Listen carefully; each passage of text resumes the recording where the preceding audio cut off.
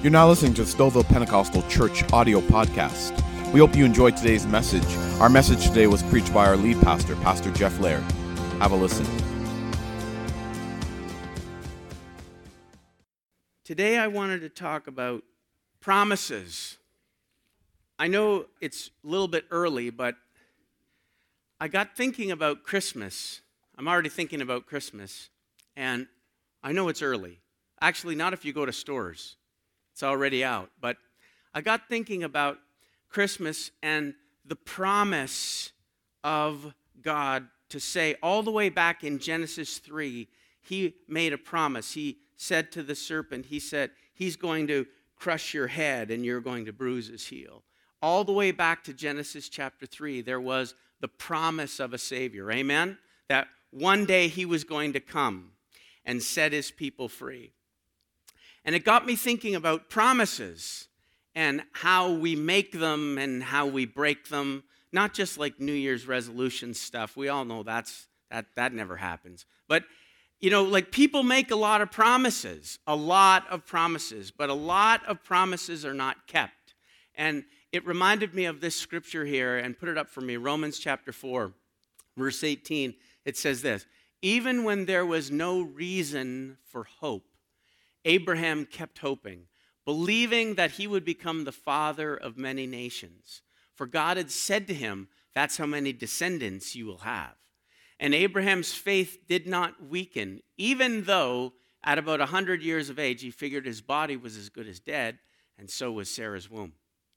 Abraham never wavered in believing God's promise. In fact, his faith grew stronger, and in this, he brought glory to God.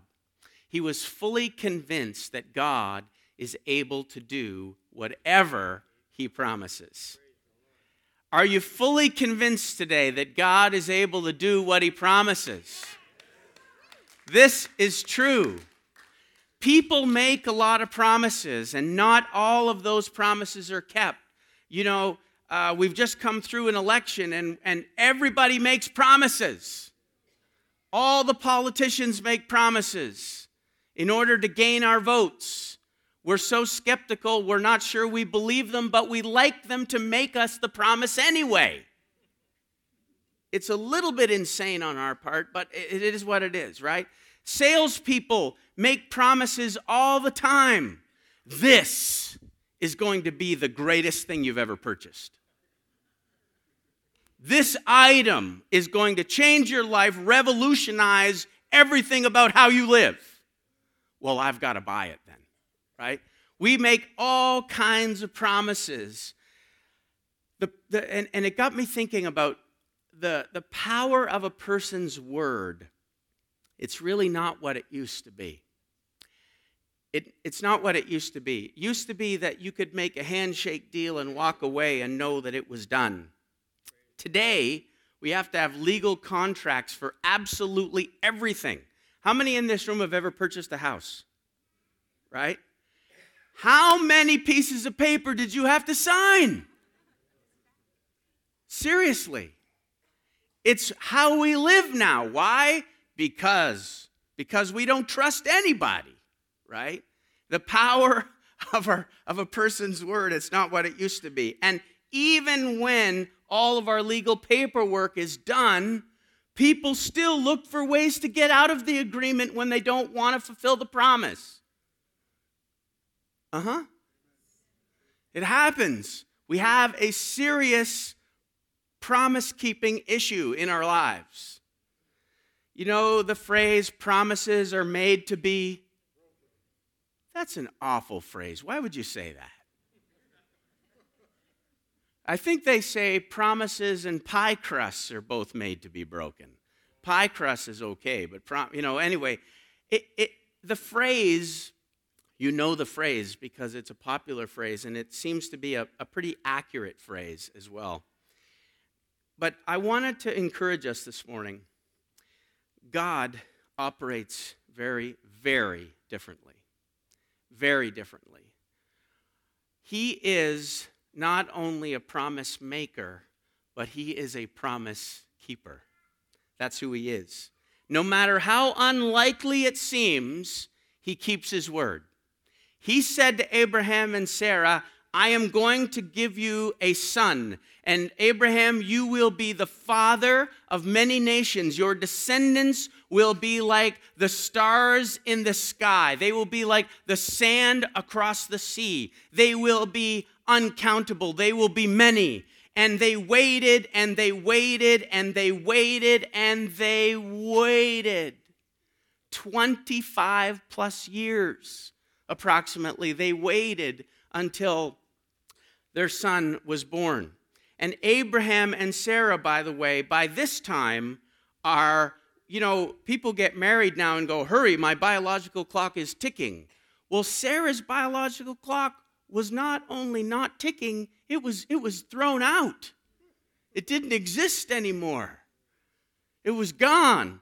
Abraham figured his body was as good as dead, and Sarah's womb was incapable of producing a child.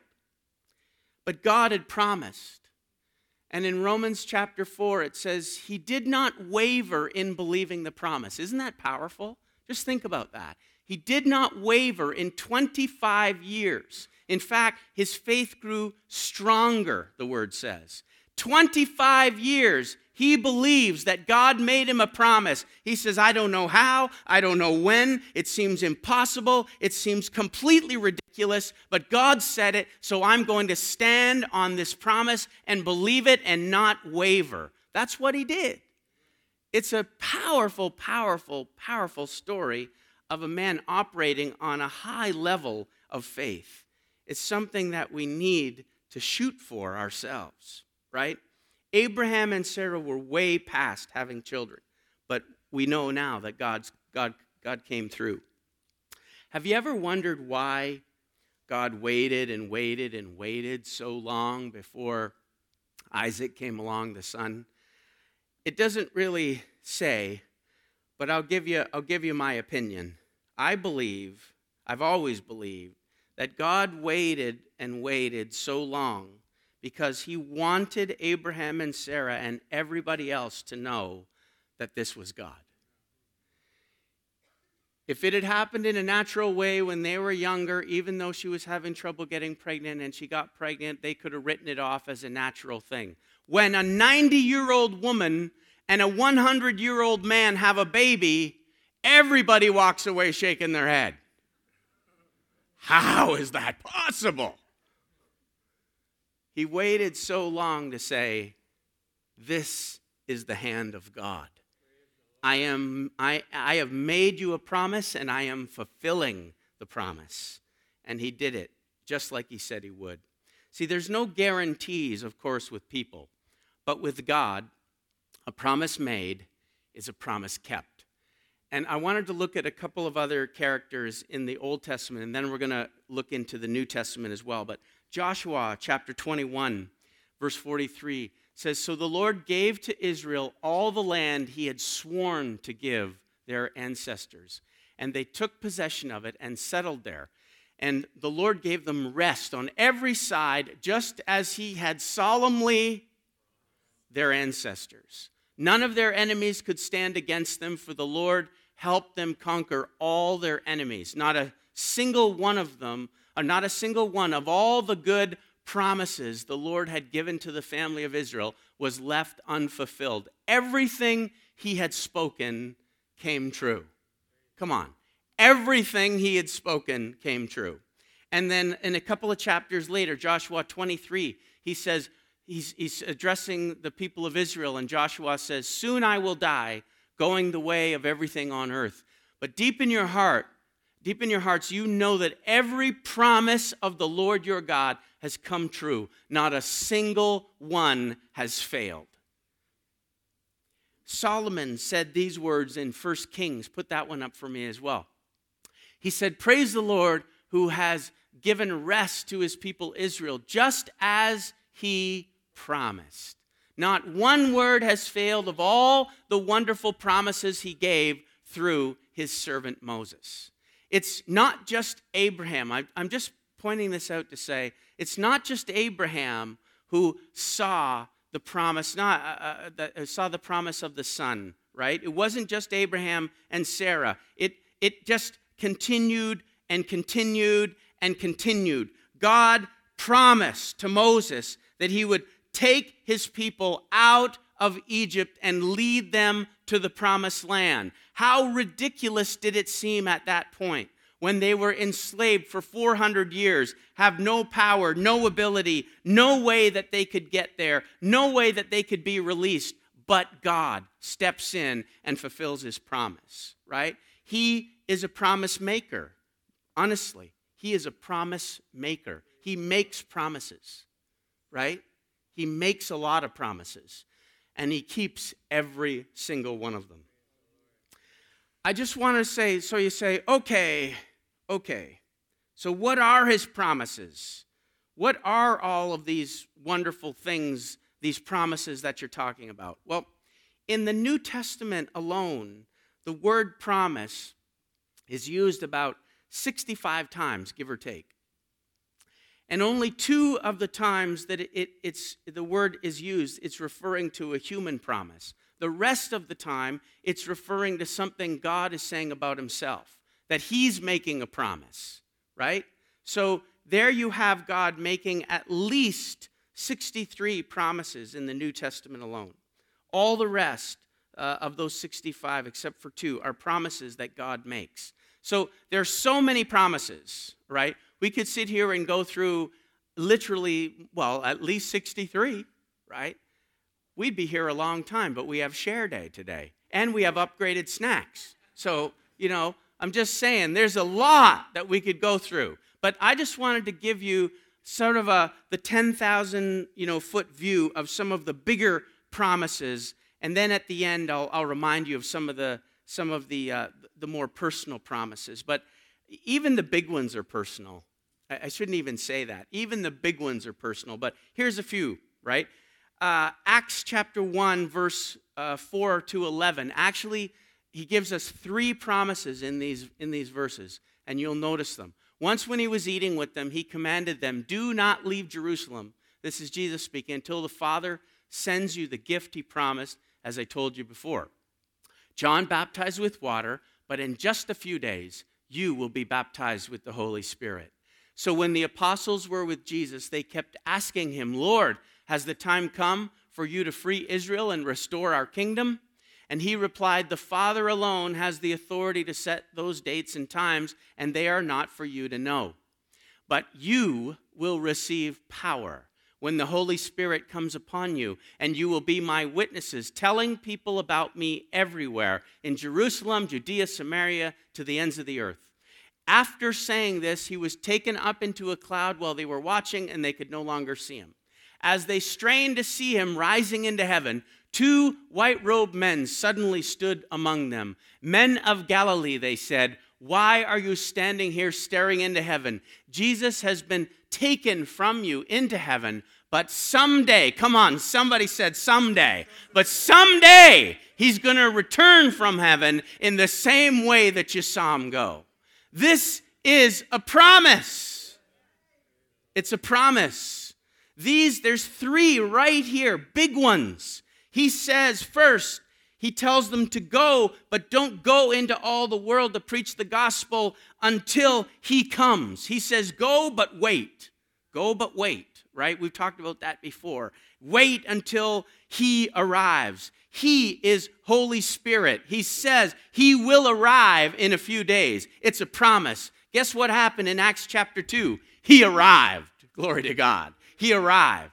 The promise kept, right? Then he says, when he arrives, you will receive power to be my witnesses. Remember, before the Holy Spirit, they're hiding, they're cowering. Peter denies even knowing who Jesus is. They run away. They're afraid, right? When the Holy Spirit shows up and the power and unction and the anointing falls upon them, Peter and all the rest of the 120 walk out of the upper room, preaches this powerful sermon. 3,000 people get saved, and the church begins, right?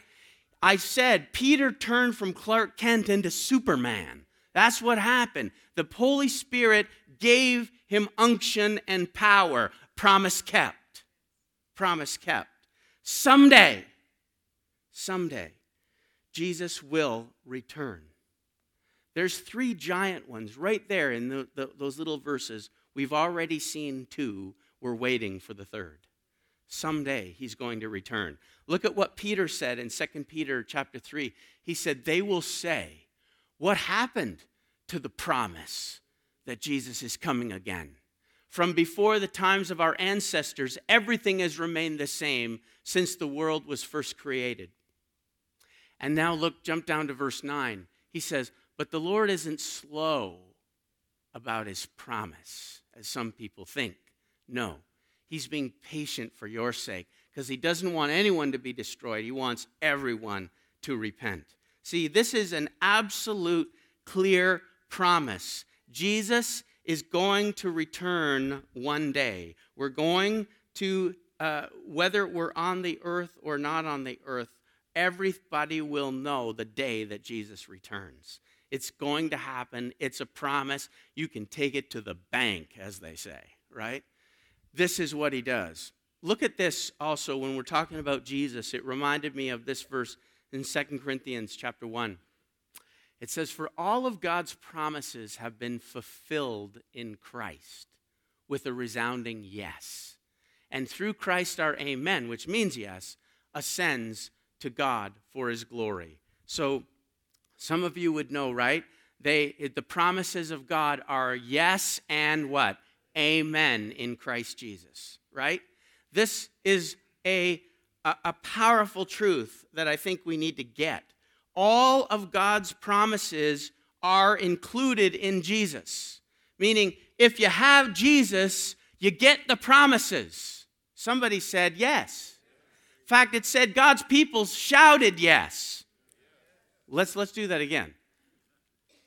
God's people should shout yes. God's promises come with Jesus. They are yes and amen in Christ, right? So remember, it reminds me of that story. Some of you, it's an old story. It's that people have heard many times. But you know the story of the rich man that died, and he was a very wealthy man who had a vast collection of paintings, masterpieces that were worth thousands, millions of dollars. And he had passed away, and they were having an auction to auction off all of this famous artwork. And so collectors, wealthy people had flown in from all over the world to bid on these masterpieces that were going to be put up for sale. And the auctioneer gets up to start, and he says, before all of the rest of the paintings are to be sold, it's very specifically said in his will that this picture must be sold first. And it was a rough, crude painting of his son, of the man that passed away. It was a picture of his son. It was worthless. It wasn't worth anything. It was crudely done. It wasn't anything about why all those people had come. And they were saying, move on, get rid of that lousy picture. Let's get on with the big ones. Get on with the good ones. He said, no, this one must be sold before all the rest are sold. And he said, can I have a bid? Crickets, which we have recently heard in here, right? Nobody makes a bid. Finally, the gardener who looked after the man's property puts up his hand and he says, you know, I knew the old man's son, and he was a good boy. I'll take the picture for $10. And he comes up, he gets the picture, and the auctioneer hits his gavel and goes, boom, sold. And as the gardener walked away with the picture, he banged his gavel again and went, this auction is closed.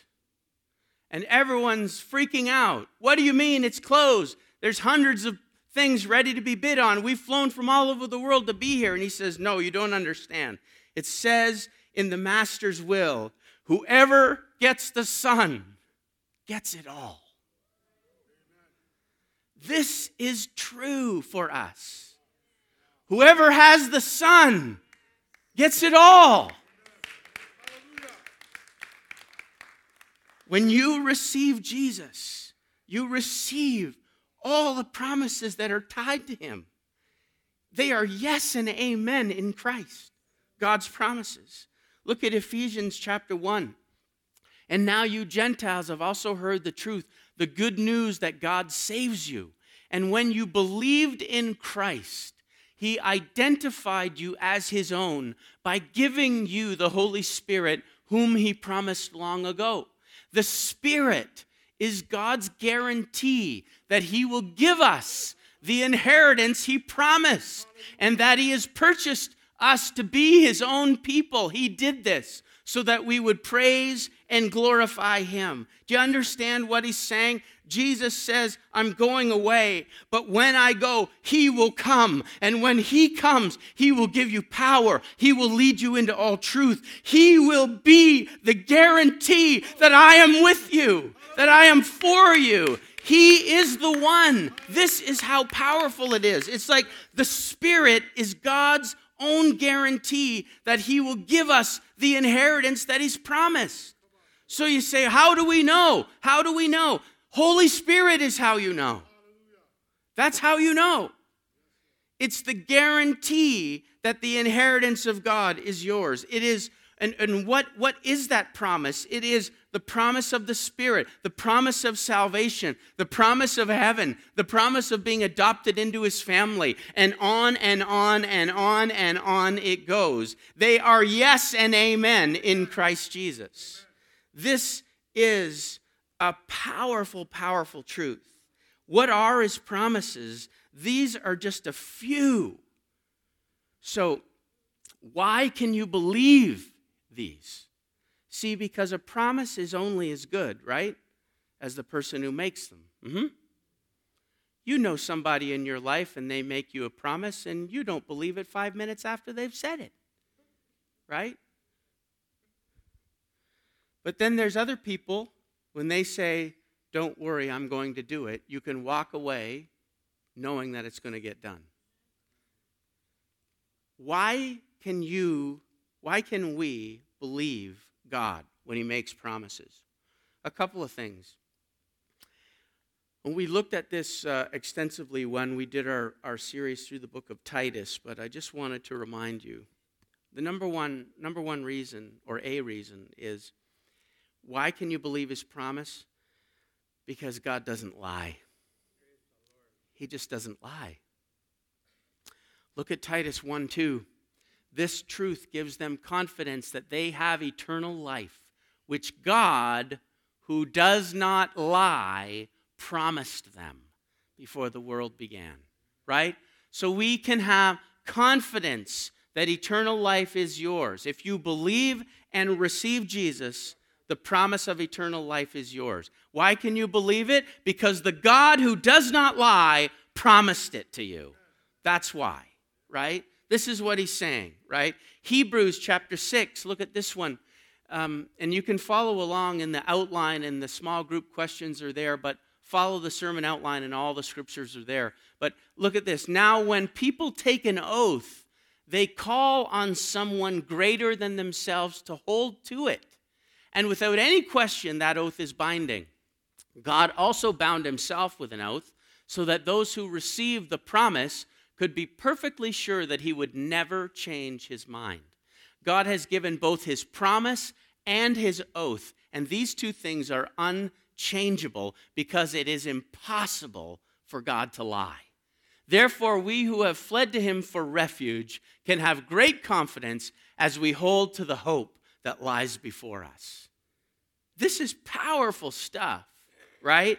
He's saying when we take an oath, right, to tell the truth, when we go to court, they make you put your hand on the Bible and you say, I promise to tell the truth, the whole truth, and nothing but the truth, so help me. Right. You're making this pledge, this oath, right? You're calling on somebody greater than yourself to hold you to the promise that you're making, right? Think about it. God has no one greater than himself. So he makes an oath to himself, which is bizarre in a way, but isn't that neat?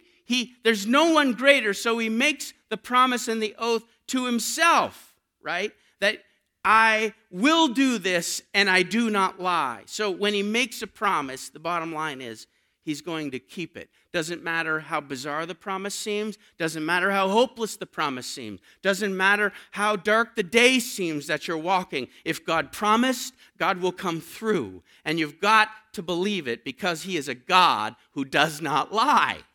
That's who he is, right? Second, he's trustworthy.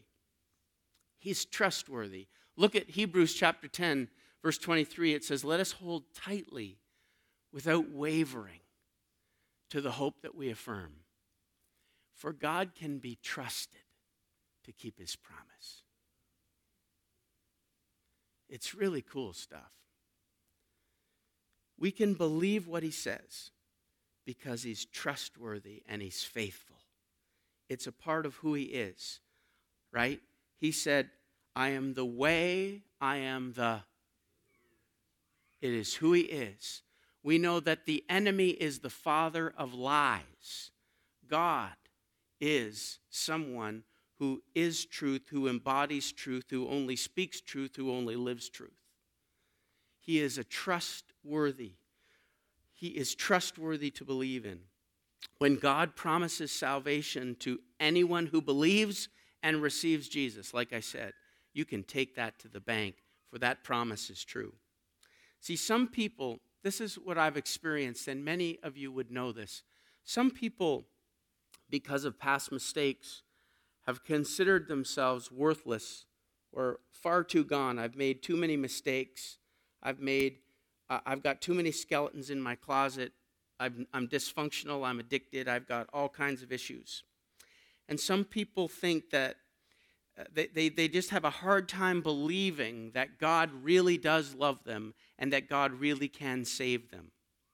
Remember I told you about the person that walked into a funeral I was doing and he hadn't been in church in so long, he kept looking up at the ceiling like this? Remember that story?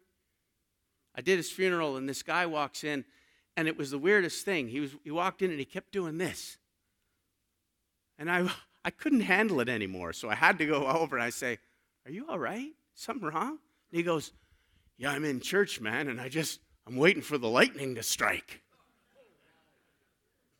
And he was kind of half joking, but kind of half serious. And I thought, this is sometimes how we think, right? Because of things we've done and mistakes we've made, that God really can't save us. He can save other people because they're better than us. They're more worthy somehow, but not me, right? But the promise of salvation, understand this, it actually doesn't depend on you. That's why it's good, right? It doesn't depend on you, right? If it depended on all of us, we're all unworthy, right? None are worthy to receive. None can measure up. None, nobody. We're all unworthy. And here's the thing. If you feel particularly unworthy, understand that it's not about you. It doesn't depend on you. It depends on him. It makes no difference who we are. It makes no difference what we've done. All of us are sinners in need of a Savior. And his love for us is based on his faithfulness, his desire, his love. He wants to save us, and that can be trusted, the Bible says, to never change. That's what it says. So it's on him. Though I'm unworthy, he still loves me. Though I make dumb mistakes, he still loves me. Though I wander away, he still wants me. It's a powerful truth, right? God is trustworthy. When we sing the old hymn, great is thy faithfulness. I mean, think about it. We sing, morning by morning, new what? Mercies I see, right? All I have needed, thy hand hath provide, right? Great is thy faithfulness, Lord, unto me. It's about him, right? It's about him. He is faithful to me even when I am not faithful to him. And this is it. So why can you believe even the promise of salvation? Because A, God doesn't lie, and he's trustworthy. He says he loves you. He sent his son to die for you, that he wants to give you eternal life, hope, and a future, and you can count on that. You can take it to the bank, no matter who you are and no matter what you've done. This is a powerful, powerful promise, right? So God calls Abraham to believe that he could become a father, even though it was physically impossible, both for him and for his wife. And he calls him to believe it. He asks us to believe that we can be children of God, even when we're going through times when we feel incredibly unworthy. He asks us to believe the promise, even when it seems impossible. How many of you would be here today and just say, there's been a time in my life when I know God has promised me something? Would you, just something, anything? And you might not, as the day that we're sitting here today, you might not have seen the fulfillment of that promise.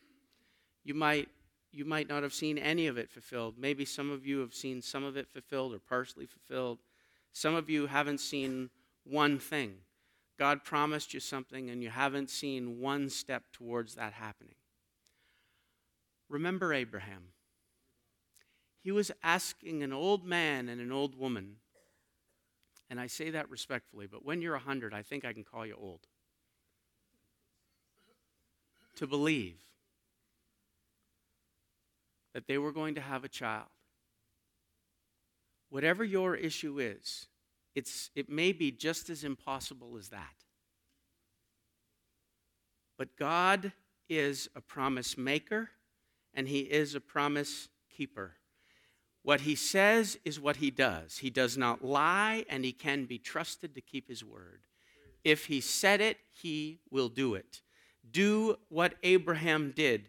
It said his faith never wavered. Even though he figured his body was dead, he never wavered in believing the promise. This is the challenge for us. Those of you who are still waiting for a promise, right? He's asking you to believe for something that seems impossible, right? How's your faith? How are you doing? Are you holding on well? Are you keep on keeping on, right? See, there's only really two ways to go with this. You're living and believing in faith, or you're operating in misery and despair. I'm not sure there's a whole lot of difference, like a whole lot of in between. We have to believe God keeps his promises. So, here's a couple of things as we head towards home. We're turning the corner now and heading towards home, okay? So, how do you receive his promises?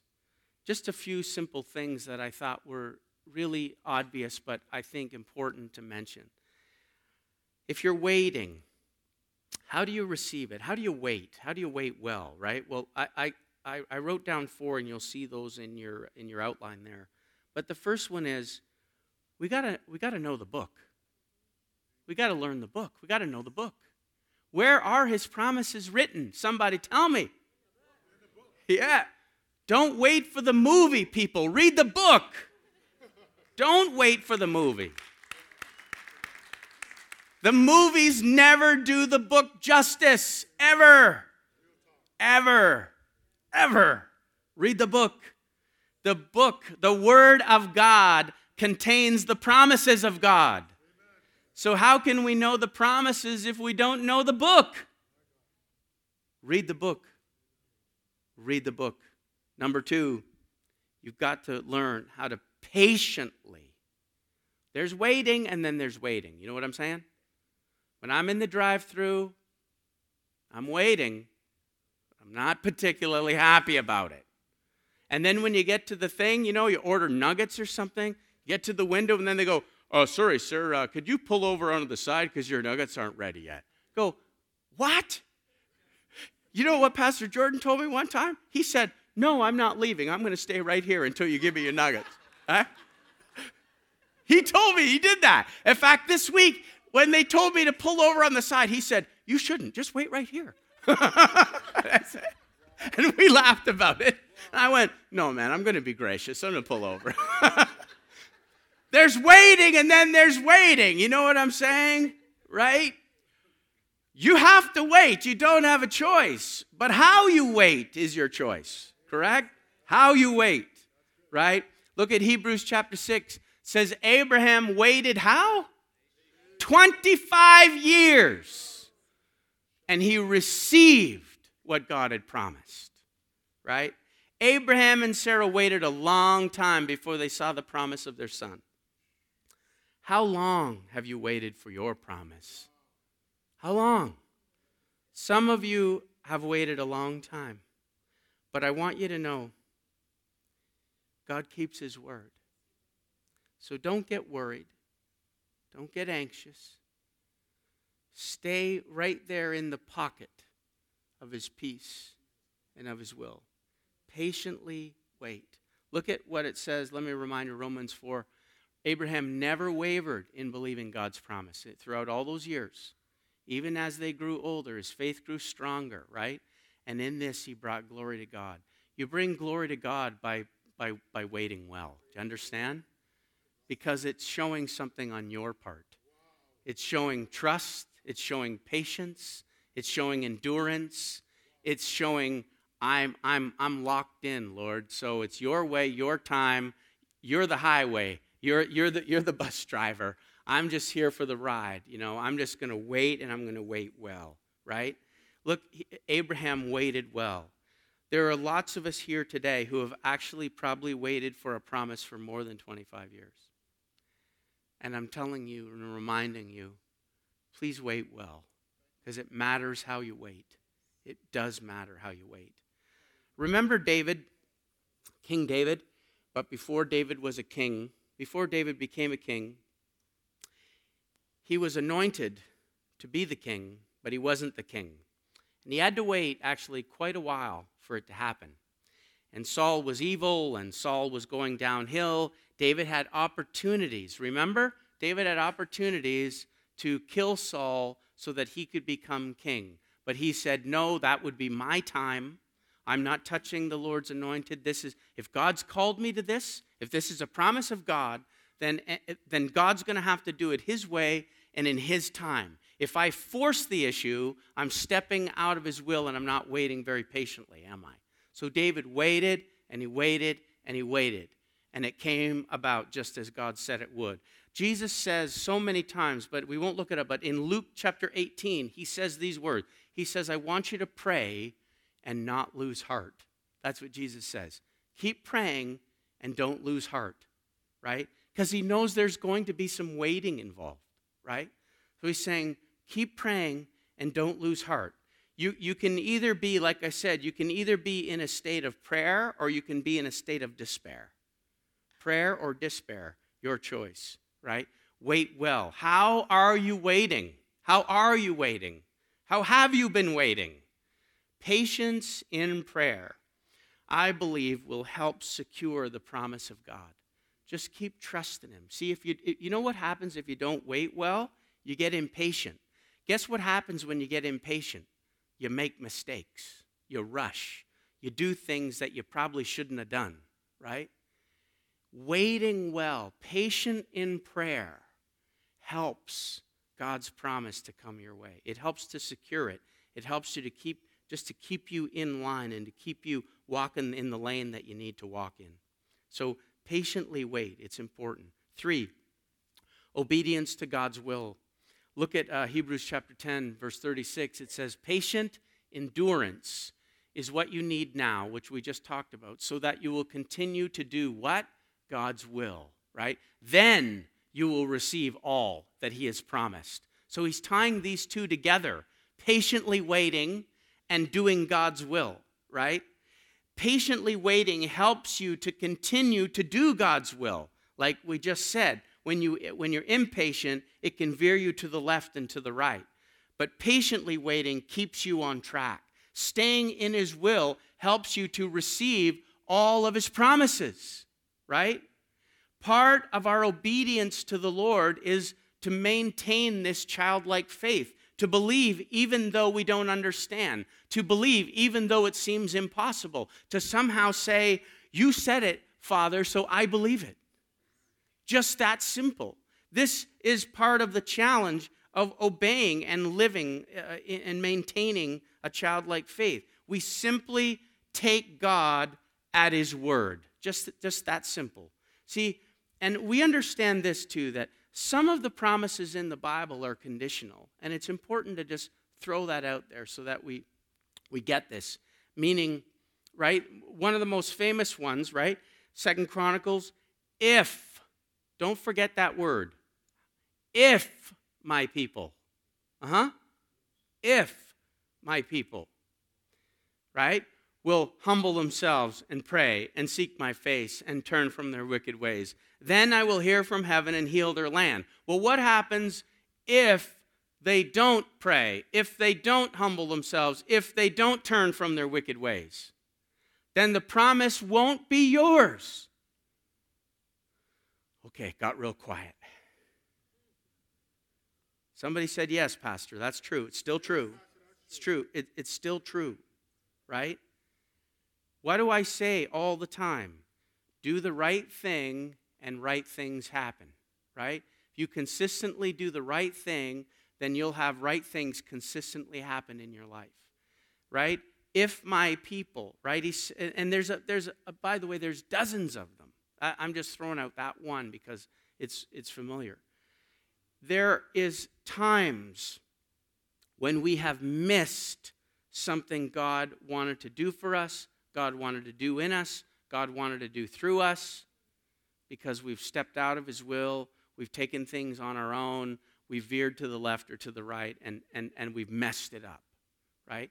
Thankfully, he's gracious and kind. He puts us back on track, and the promise is not lost. It's just delayed sometimes, right? But the truth is we have to do what we have to do. And staying in that pocket of his will, obeying what he says to do what he says. We must obey. With obedience will always bring blessing, right? Will always bring blessing. Do what he says and your life will be blessed in so many different ways. You know, you step out of his will and do your own thing, then you're not going to, you're running the risk of not receiving all the things that he wants to give you. You've chosen your own path, not his. And so to stay in his will is important. Lastly, faith. We have to have faith. We have to believe. Look at Hebrews 11. How much more do I need to say? It would take too long to recount the stories of the faith of Gideon, Barak, Samson, Jephthah, David, Samuel, and all the prophets. By faith, these people overthrew kingdoms, ruled with justice, and received what God had promised them. They shut the mouths of lions. They quenched the flames of fire and escaped death by the edge of the sword. Their weakness was turned to strength. They became strong in battle and put whole armies to flight. It says, by faith they received what God had promised them. They kept the faith. They're all kind of symbiotic, intertwined with each other. But I'm just pointing out a few points that I think are important. How do we stay on track? How can we receive these promises, right? Well, faith is clearly an issue for us, right? Romans 4 says Abraham didn't waver. It says, in fact, his faith grew what? Stronger, it says. In the wait, his faith grew stronger. Could you imagine? I know that's easy to say, but think about that, okay? Those of us who are waiting for a promise, is your faith growing stronger? Abraham's did. That's incredible. It's amazing. His faith grew stronger in the wait. He grew stronger in the wait. And this is why faith is so important, because like 2 Corinthians 5 says, right? We walk by faith and not by what? Right. So if we walk around looking at everything we see, Abraham and Sarah would look and say, well, it's impossible for us to have a baby. We can't believe that. That's walking by faith, walking by sight, right? Many of our promises, right? We don't wait well, I think, because many times we lose our faith and we start walking and operating by sight and not by faith, right? Our faith, Abraham says his faith never wavered but grew stronger in the wait. Ours wavers all over the place like a roller coaster. And I was out the West End along Major Mackenzie yesterday, and I was driving home, and I saw Canada's Wonderland. It was open yesterday, at least.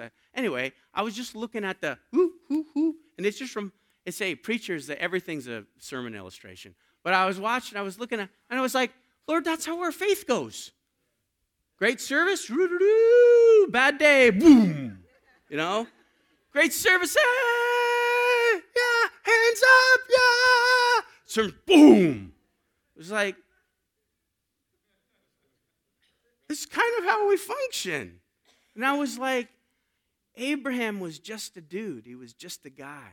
Don't make him into some supernatural being, okay? He's just a man, right? Who believed God. He was just a guy. How come I can't have faith like that? I want faith like that. He never wavered. In fact, his faith grew stronger in the wait. That's how we should be waiting. That is incredibly challenging for us. But I encourage you, it's a key part, I believe, in receiving the promises of the Lord. If Abraham could believe God for a child at 100 years old, why can't I believe and claim the promises of God that have been given to me? Why can't I do that? Why can't you? Yes. You can. What is the promise that you need to claim today? What is the promise that you've been clinging to for all of these years? Here's a few. Do you need peace today? Look at Philippians chapter 4. Then you will experience God's peace, which exceeds anything we can understand. His peace will guard your heart and guard your mind as you live in Christ Jesus. It's a promise. You don't need to live in fear and worry and anxiety. The peace of God is yours today. Claim it. It's yours. Somebody said yes, right? Do you need victory over temptation? How about 1 Corinthians chapter 10? The temptations in your life are no different from what others experience, and God is faithful. He will not allow the temptation to be more than you can stand. When you are tempted, He will show you a way out so that you can endure. So nobody can say, the devil made me do it. There was no way out. It's a lie. There is a way out. If you run to the one who can give you victory over temptation. That was Flip Wilson, wasn't it? Yeah, the devil made me do it. Yeah. Flip Wilson was wrong. Do you need wisdom to make a decision in your life? Is there something that you're just needing guidance on? You're needing clarity. Look at what James chapter 1 says. If you need wisdom, ask our generous God, and He'll give it to you. And He won't rebuke you for asking. You're not bothering Him. You're not hassling Him. He's not saying, fine, I'll give you some. No, He's saying, ask, because He's a generous God. Ask, and I'll give it to you. So what do you need wisdom for? A business decision? A relationship choice? Something? Ask Him. Just ask Him, Lord, please, show me, give me the wisdom. Help me to know what to do. I want to do the right thing. I want to wait. I want to walk your lane. I want to do your will. I want to obey. Teach me. Show me. And He answers. He promises to. Right? Are you wondering if any good can possibly come out of the mess that you're in, of the brokenness, of the pain, of the darkness that you've been walking through? Look at 1 Peter chapter 5. He says, in His kindness, God called you to share in His eternal glory by means of Christ Jesus. So listen, after you have suffered a little while, He will restore you. He will support you. He will strengthen you. And He will place you on a firm foundation. Have you walked through a time where you feel like you've been burned, where you're so down, where everything is wrong? Well, He's saying, take heart, O child of God, for after you have suffered a little while, I'm going to make you all right again. I'm going to restore you. I'm going to support you. I'm going to strengthen you. All that was wrong, you'll see, will be made right. This is what He promises. You know, one quick story. This is extra. When I was in the hospital recovering from my surgery that I had, I was in a really bad car accident years ago. I have to tell the whole story one day, but I was really in a dark place. I was asking why. I didn't understand what I was going through and why something like this had to happen. You know, why did I deserve this? It's the woe is me, and the whole dark cloud was hanging over my life. And a friend of mine, in fact, it was Dorian Baxter, his name is, Elvis Presley. He walked into my hospital room one day, and he said, Jeff, the Lord told me you need to read this verse. And he put it up for me again, Shelley. 1 Peter 5, that one, the one I just read. 1 Peter 5:10. And he said this is the verse that you need to read. And he opened up a Bible, and he read it to me. And he got to that part. So after you have suffered a little while, He's going to restore, support, and strengthen you. And He'll put you back on a firm foundation. I want you to know that verse has been special to me since that day. And that was over 20 years ago. I've lived that verse. I know that verse. I claim that promise, and I'm standing here today. That promise is true for me.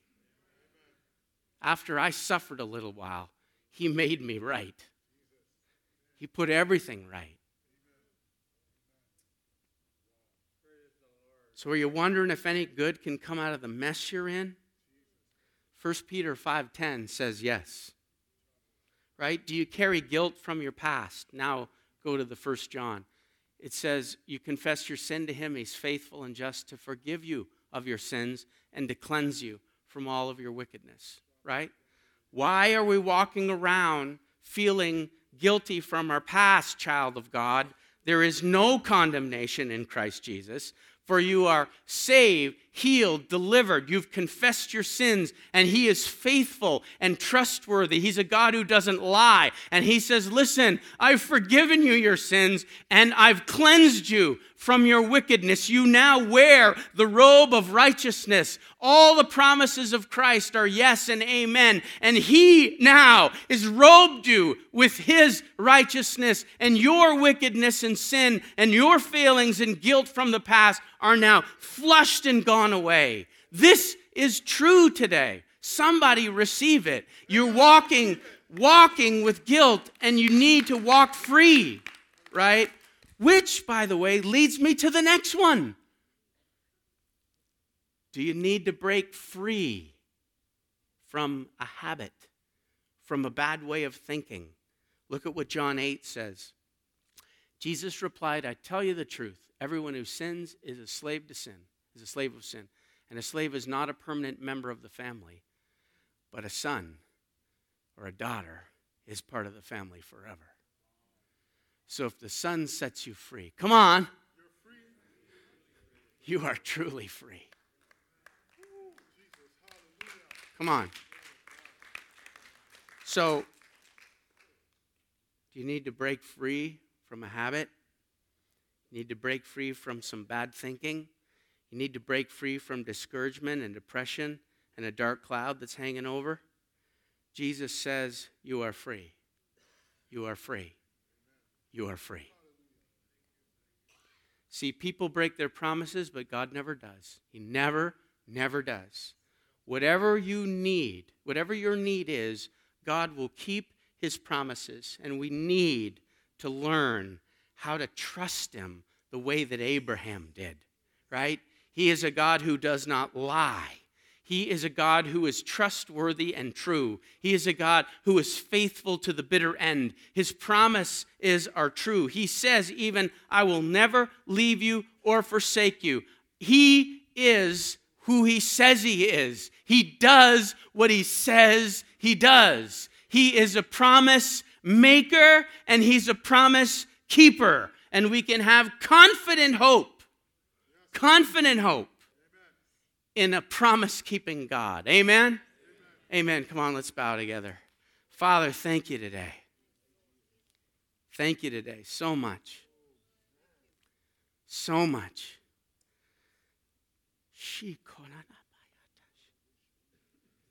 Oh, just take a moment, even right now. Just whatever you're waiting for, whatever it is that you need today, just ask him. Just be honest. Just be real and authentic. Tell him, Lord, I've claimed this promise. I'm still believing it. I've been walking, Lord, not very patiently, not waiting very long, not waiting very well. But today, I need, Lord, the reminder to wait better. I need to be faithful like you are faithful. I need to walk in the center of your will to see all your plans and purposes come true for my life and for those that I'm claiming for, those that I love, those of my family who are still lost from you. Lord, it's the promise of God. This is, Lord, we are claiming and wanting household salvation. Just as I bowed my head, I felt like so many of your promises were tied to your family. Is that true? So many of your promises tied to your family. I felt that really strongly. And Lord, so we give it to you right now. We give you, Lord, promise-making, promise-keeping God. We give you our families. Some are so lost, Lord. Some are so dark and so discouraged. Some are so hard and so bitter and so unwilling. But Lord, we ask you to come and to do what you need to do. If you opened up the womb of a 90-year-old woman, then you can save somebody who needs to be saved.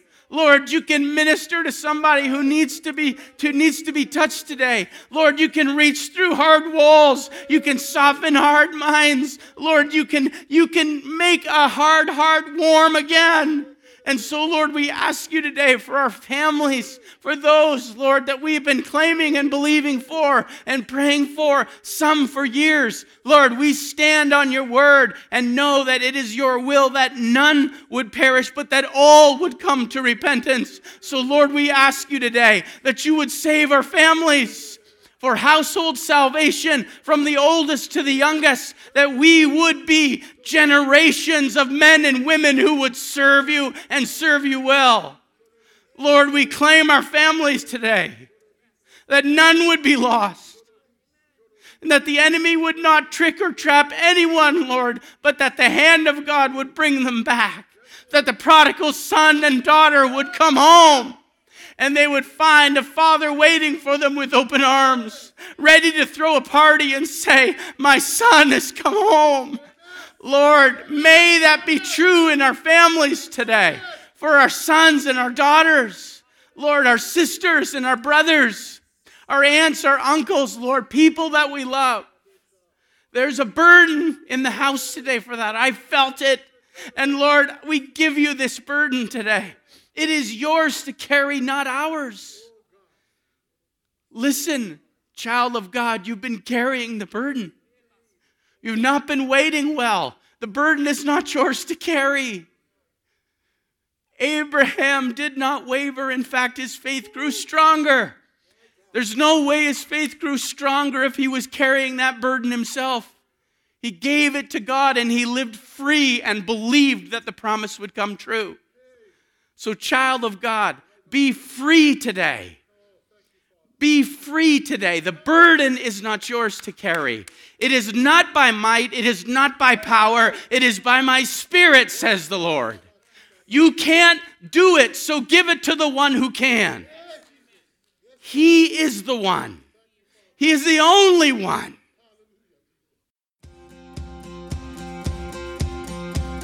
Thanks for listening to Stouffville Pentecostal Church audio podcast. more information about Stouffville Pentecostal Church, including service times, please visit our website at www.spcfamily.ca. Have a good week and God bless.